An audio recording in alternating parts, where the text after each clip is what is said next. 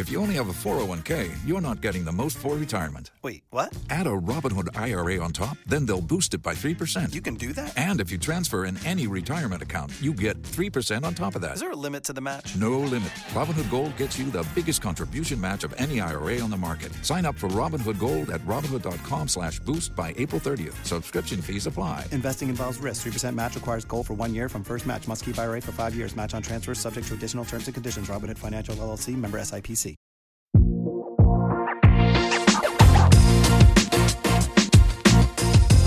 Behind the Knife, the surgery podcast. Relevant and engaging content designed to help you dominate the day.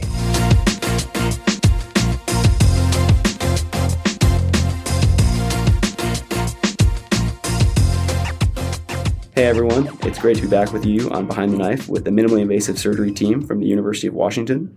I'm Mike Wykamp, and as usual, I'm joined by Drs. Nicole White, Nick Citrullo, and Andrew Wright for our third Journal Review podcast. For today's episode, we're going to do a deeper dive into a topic that we just scratched the surface of in our first Journal Review podcast, the cost of robotic surgery. To frame this conversation, we're going to discuss a 2021 British Journal of Surgery article entitled Clinical Outcomes and Cost of Robotic Ventral Hernia Repair, a Systematic Review, by Dr. Linda Yee and her colleagues. Dr. White, would you mind walking our listeners through how this review was done? Of course. Dr. Yee and her colleagues performed a thorough review of the contemporary literature pertaining to robotic ventral hernia repair and cost, focusing on studies that included a direct comparison to either open ventral hernia repair, laparoscopic ventral hernia repair, or both. Their review yielded almost 3,600 articles, which were evaluated using the PRISMA guidelines for systemic reviews, and after screening content by title and abstract, and excluding things like case series, studies with overlapping patient populations, studies that did not contain a comparison to laparoscopic or open surgery, the authors were left with 25 articles to be included in their review.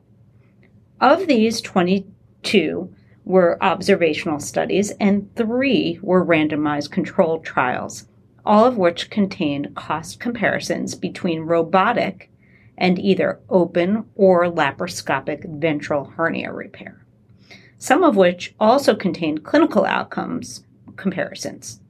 Amongst the 22 observational studies, the review team also delineated between those that used propensity score matching and those that did not. Perfect.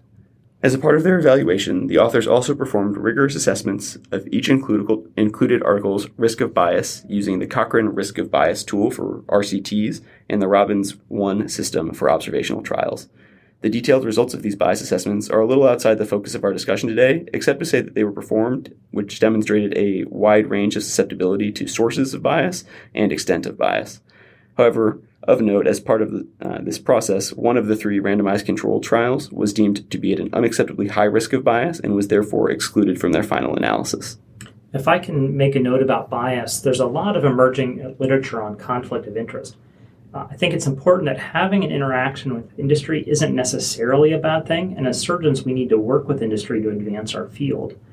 And I also think it's important that the RCT that was excluded from this paper due to bias wasn't excluded due to industry conflict of interest, but instead due to methodological limitations of the study. So it was a methodologic problem rather than a conflict of interest problem. That said, there is evidence that papers with undisclosed conflict of interest tend to show results that favor the company or the industry that's involved, and also that the surgical literature is rife with undisclosed conflict of interest. So I think we just have to be careful when we're looking at papers to see who is publishing them and what sort of industry relations they might have. Thanks, Dr. Wright. Dr. Citrullo, can you bring us through what the authors found as far as their clinical outcomes before we dive into the cost analysis? The review authors divided the clinical outcomes by 3 basic categories: intraoperative, which include case duration, intraoperative complication rate, and requirement for transfusion. Category 2 was short-term postoperative complications, where they discussed length of stay, SSI and SSO rate, readmission mortality, and quote-unquote total complications. And then thirdly, long-term or functional postoperative outcomes like pain and hernia recurrence. As my friend Dr. White mentioned, they compared robotic and laparoscopic or robotic and open ventral hernia repairs. They used the GRADE framework for literature evaluation, which classifies the total strength of available evidence as high, moderate, low, or very low certainty. Specifically, when looking at the papers that were comparing robotic to open repair, the team concluded that there was, 1, moderate evidence that operative room time was higher when using the robot, but length of stay was shorter. 2, claims of robotic superiority with respect to transfusion requirements or decreased total complications were rated as low or very low certainty. And 3, that all other studied outcomes were deemed equivalent between robotic and open. However, the certainty of evidence for these measures ranged from low to very low. Now, when looking at the robotic versus laparoscopic papers, the authors determined that the literature demonstrated a high degree of certainty that robotic repairs have longer operative times than laparoscopic, but notably, this was the only metric in the entire review to achieve high certainty designation. All other intraoperative short-term and long-term outcomes were deemed equivalent between the two minimally invasive platforms, with levels of certainty ranging from moderate to very low. Perfect. Thanks, Dr. Citrullo. So moving forward, we'll only really reference the outcomes data in the context of what we're really here to talk about, which is cost. Dr. Wright, could you give us a quick overview of the author's cost analysis? Sure. First of all, the authors deserve a lot of credit. This is a really difficult paper to write. It's a challenging task because the data is really heterogeneous and the papers are heterogeneous that they have to synthesize. To give you a sense of what I mean, in order to conduct the review, the authors had to navigate studies and combine studies that have different sources and types of cost data. So the cost may come from hospital accounting systems or OR utilization data or administrative databases, all of which look different. The type of cost, whether they're mean cost or direct cost or total cost, the type of patient matching.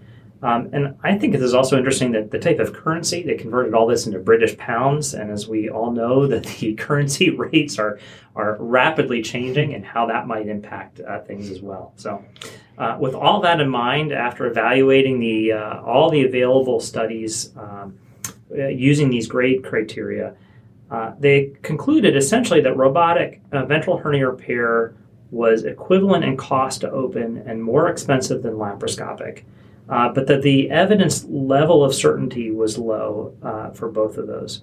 But again, that's really looking at cost, and I think we'll come back to this later, not necessarily about value.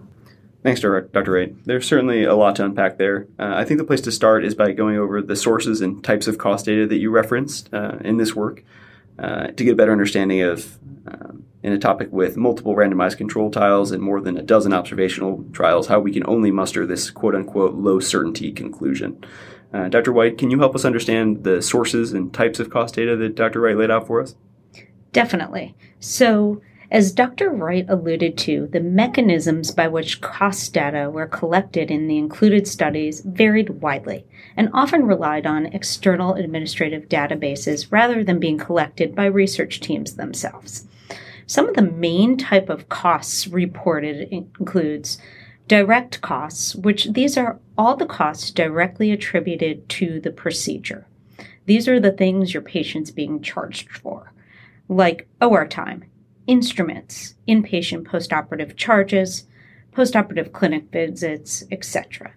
Total cost is direct plus indirect costs, and the indirect costs are things that the patient aren't directly charged for. So these are things such as overhead or amortized cost of purchasing the reusable equipment required to do the procedure, like the laparoscopic equipment, the endoscopy, the robot tower, things like that. OR costs include per minute cost of operating room time. So wheels in, wheels out, disposable instruments costs, and things similar to that.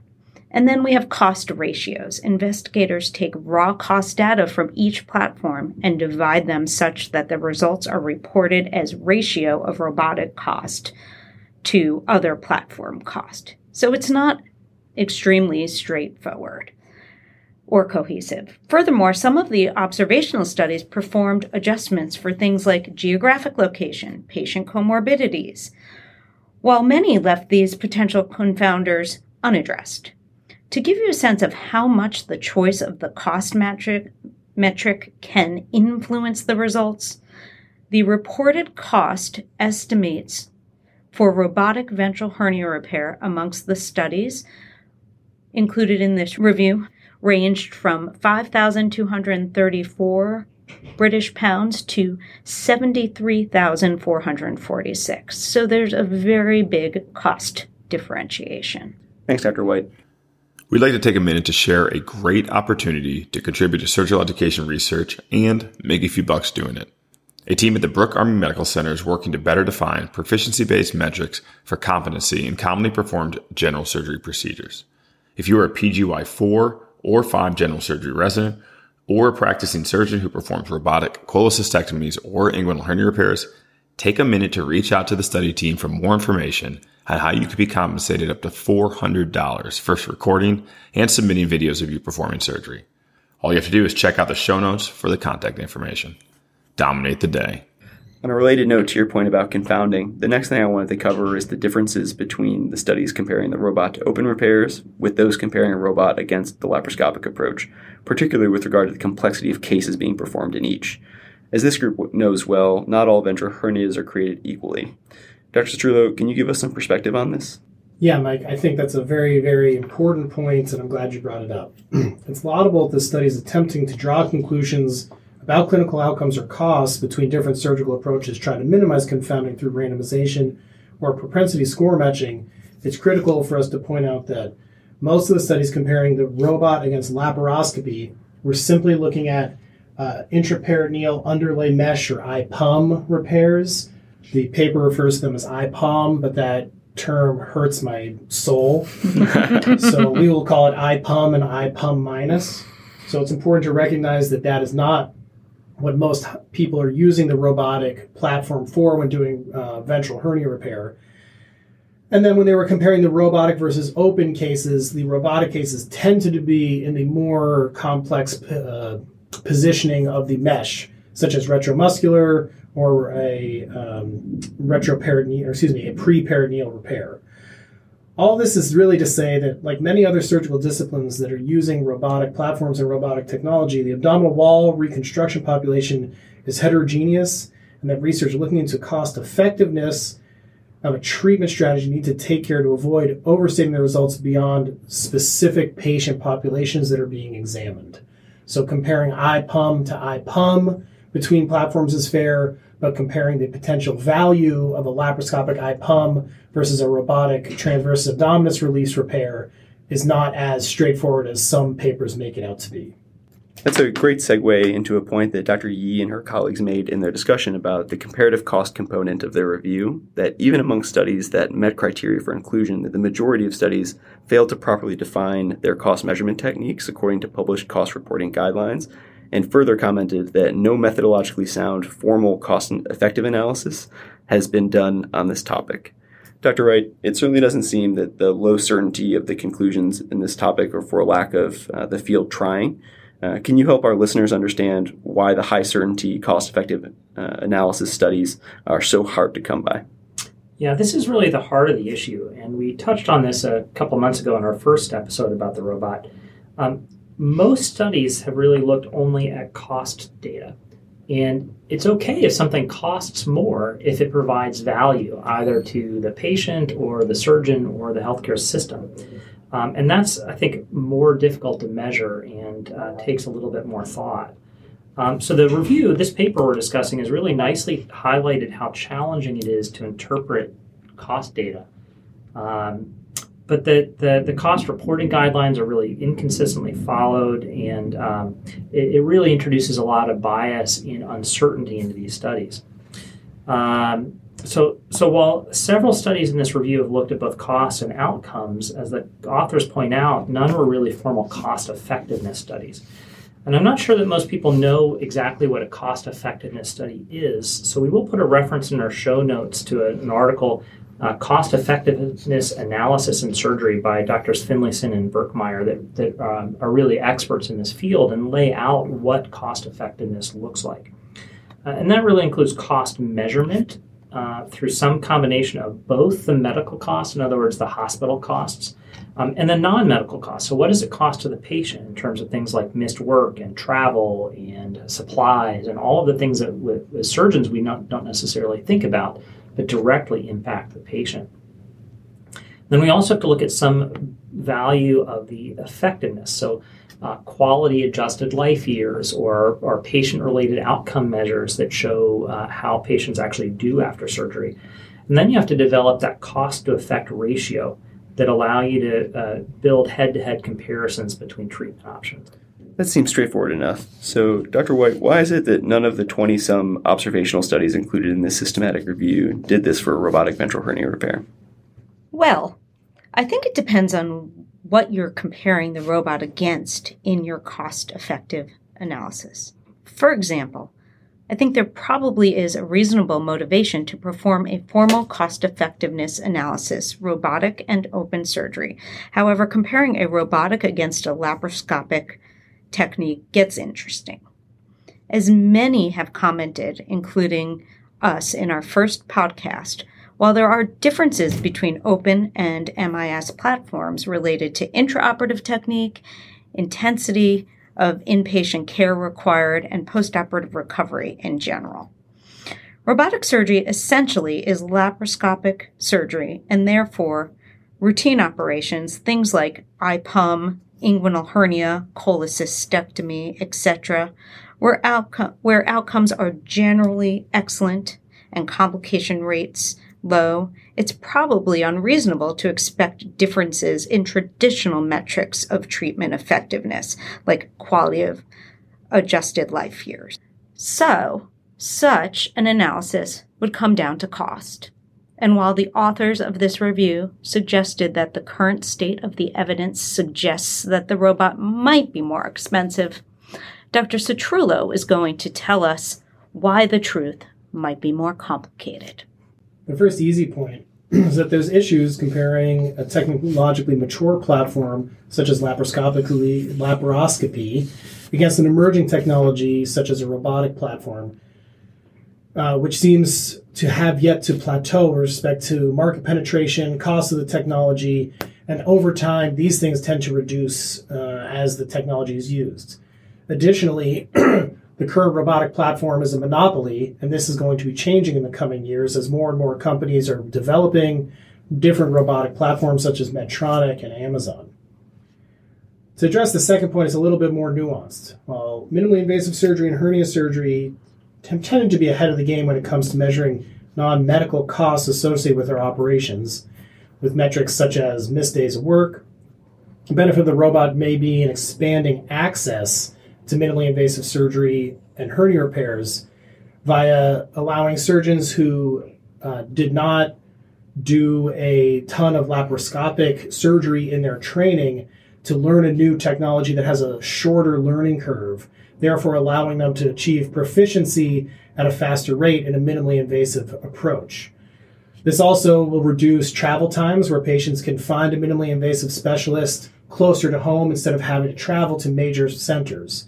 Here at University of Washington, we feel that quite explicitly. We have a number of patients who are traveling from Alaska, Montana, Idaho, out of state to see us for some of these more complex repairs that they don't have options closer to home. And the impact on patients' life simply to come for one preoperative visit is significant. It's these sorts of costs that are virtually impossible to measure retrospectively, especially when looking at hospital-based charges, and challenging to study in general, which is why the current state of literature is so disjointed and limited. Thanks, Dr. Citrullo. So I think that brings us to what should we do about this? Are there studies that we should be doing next? Dr. Wright, as someone whose opinion about the robot has evolved over time, do you think that there's a way to design a study that might settle the debate once and for all on the cost-effectiveness of robotic surgery? That's a multi-billion dollar question. And I think there's really not a single study that would satisfy that. But I do think there are some things that we can do as academics and researchers that can best move the ball forward in determining where robotics might fit in. I think the first thing is to recognize that we are in a system that has limited financial resources, and we have to be good stewards of those resources. The most important thing, I think, is really to look not just at cost, but also at patient-reported outcomes. So are we impacting quality of life, reducing those things like travel costs and missed days of work that really impact the value of our care? We also have to look at case migration. In other words, are we moving just a laparoscopic IPUM to a robotic IPUM, which probably isn't cost effective? Or are we moving a patient from a robotic IPUM, moving a patient from an open IPUM to a robotic preperitoneal repair, which might have some pretty good cost effectiveness. And then we need to have sort of a more consistent way of reporting and analyzing costs. Unfortunately, every hospital actually looks at costs differently, and it makes it really hard to compare. And then you can take all of that and really build some complex modeling to really help guide our decision-making, both on a system level about where we deploy robots, and then on an individual patient level on what kind of approaches we might offer to a clinical problem. Thanks, everyone. I think that's as good a spot as any to try and wrap things up. So I'll hand it over to Dr. White to try and put together some take-home points for you all. When it comes to evaluating the cost effectiveness of robotic surgery, there are a few key points to consider. Number one, it's important to consider what types of cost data are reported and not reported, as this can introduce bias or potentially fundamentally change results. Number two, while randomization or propensity matching are useful tools for comparing treatments, it's important to limit conclusions from these studies to the populations directly examined. Third, while many studies include cost data, formal cost-effectiveness analysis that calculate cost-effectiveness ratios to compared treatment options are the gold standard. And even these studies are only as good as the data they're based on and should be evaluated critically. Lastly, robotic-assisted surgery is increasing in hernia and dozens of other surgical subspecialties. It's our responsibility as surgeons to ensure that we are delivering cost-conscious care. Thanks, everyone. As always, really appreciate you taking the time to share your expertise with our listeners. That's all we have for this episode. Look forward to next time, and until then, dominate the day. Be sure to check out our website at www.behindtheknife.org for more great content. You can also follow us on Twitter at Behind the Knife and Instagram at Behind the Knife Podcast. If you like what you hear, please take a minute to leave us a review. Content produced by Behind the Knife is intended for health professionals and is for educational purposes only. We do not diagnose, treat, or offer patient-specific advice. Thank you for listening. Until next time, dominate the day.